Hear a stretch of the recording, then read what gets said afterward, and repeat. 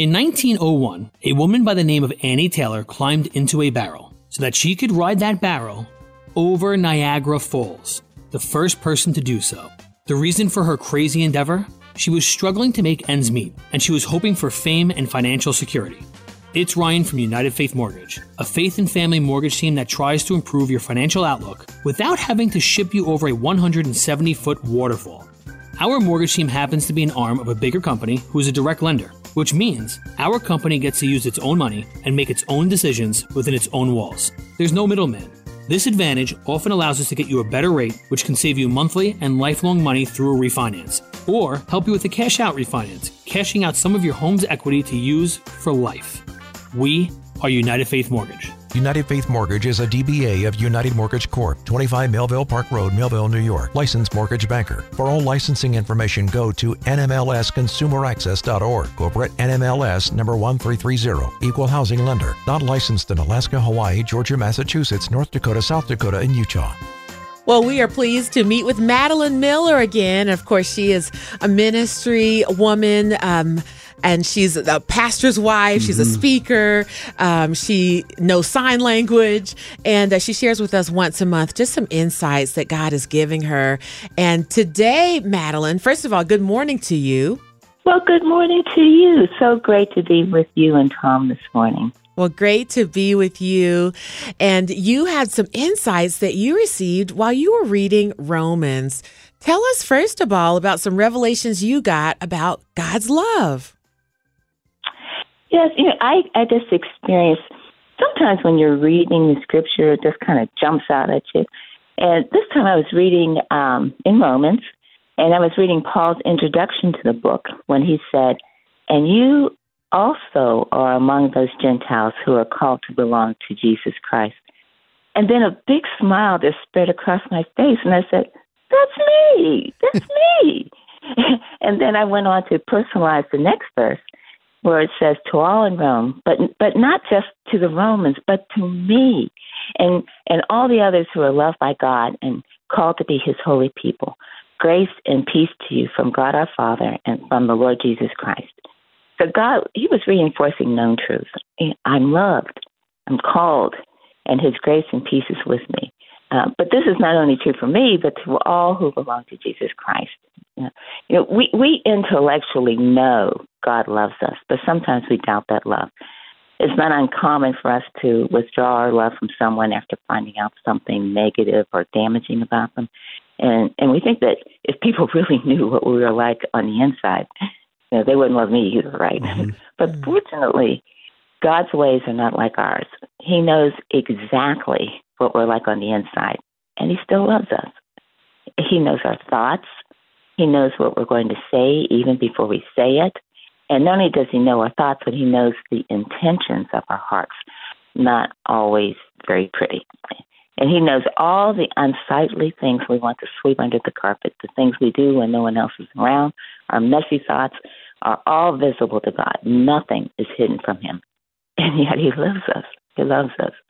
And what is written in Romans 8:38 and 39, I know you're encouraging people to memorize scripture, but I think that's something that everyone should memorize. It goes, for I am convinced that neither death nor life, neither angels nor demons, neither the present nor the future nor any powers, neither height nor depth nor anything else in all creation will be able to separate us from the love of God that is in Christ Jesus our Lord.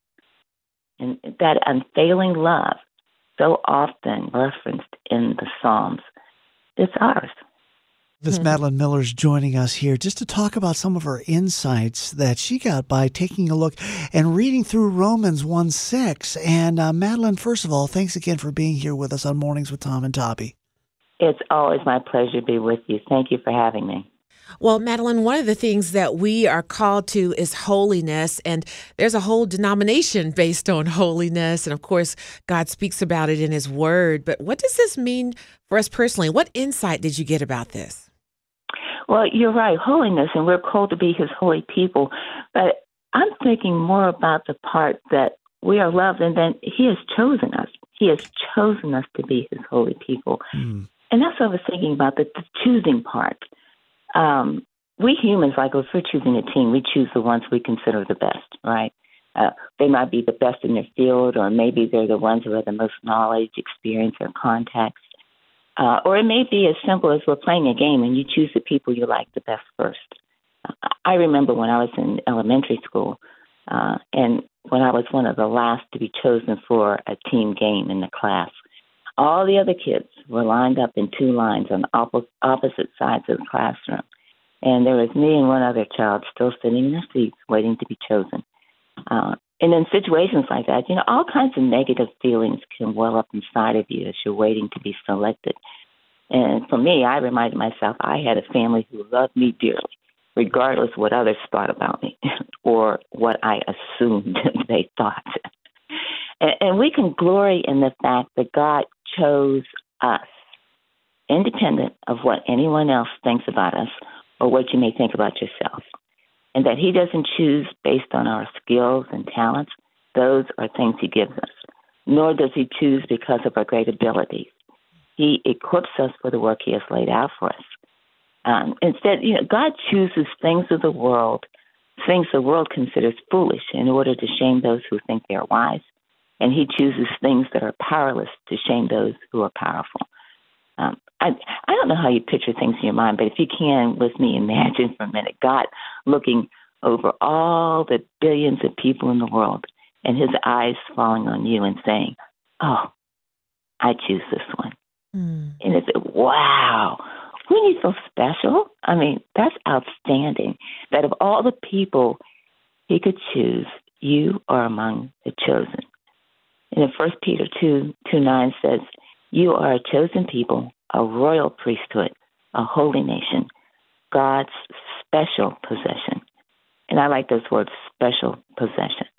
And when we have something that is special to us, we cherish it, we nurture it, protect it, provide for its care and well-being.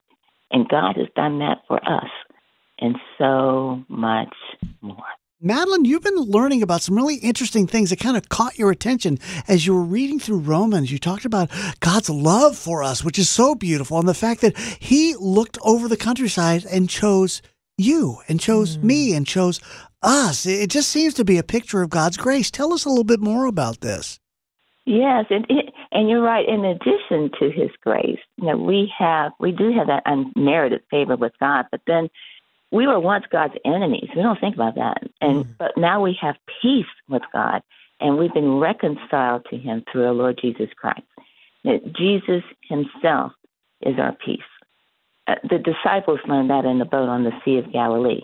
You remember the story. There's a terrible storm had erupted, and Jesus was with them in the boat. He was asleep. And in their fear, they awakened him, and he said to the wind and the waves, peace, be still. And all was calm.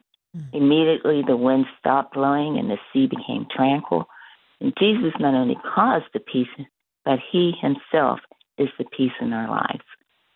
Now, there's a man who wrote a story about a king who offered a reward to the artist who could paint a picture depicting perfect peace. I don't know who the author was, but in his story, the painting that won the contest had a great mountain, but its sides were bare and had sharp, craggy rocks. Out of the mountainside gushed a waterfall, and behind the waterfall was a tiny bush growing out of a crack in the rocks. And in the bush, a bird had built its nest.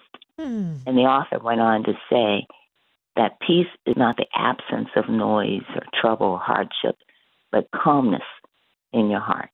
Yeah. And we can have peace when troubles come because we know we have Jesus in our life, and he will never leave us or forsake us.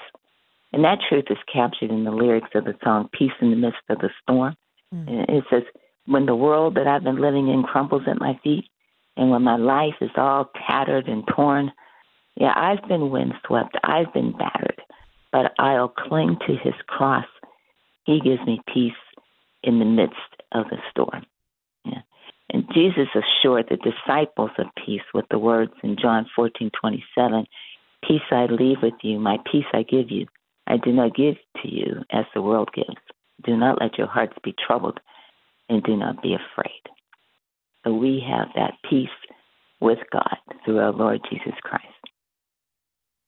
That's so needed. We need that peace. There's so much opposite of peace right now. There's so much anxiety and fear and anger and unrest in the outside, in the world around us, but also in our own hearts. People are experiencing such a level of dis-ease right now in our culture. And sometimes difficult things do happen to us, and we think that means God is not with us and God doesn't love us.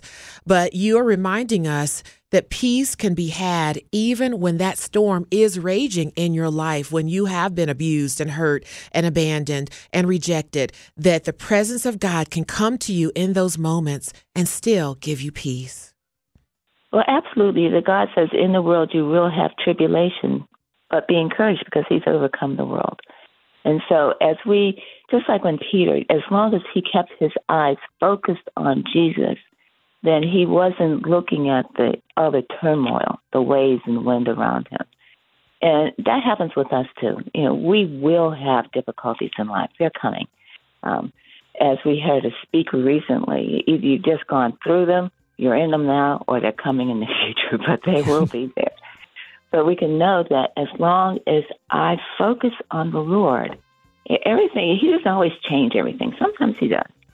But as I focus on him, those things are lessened because I know that he loves me. He wants the best for me. He's going to use this trial to grow me in Christ, to conform me to the image of his Son. And he will never leave me or forsake me. And in fact, he probably is the one who has led me into this situation that I'm now in. So he's with me. So that's comforting, especially knowing that I am his cherished possession, and he's going to do what's best for me.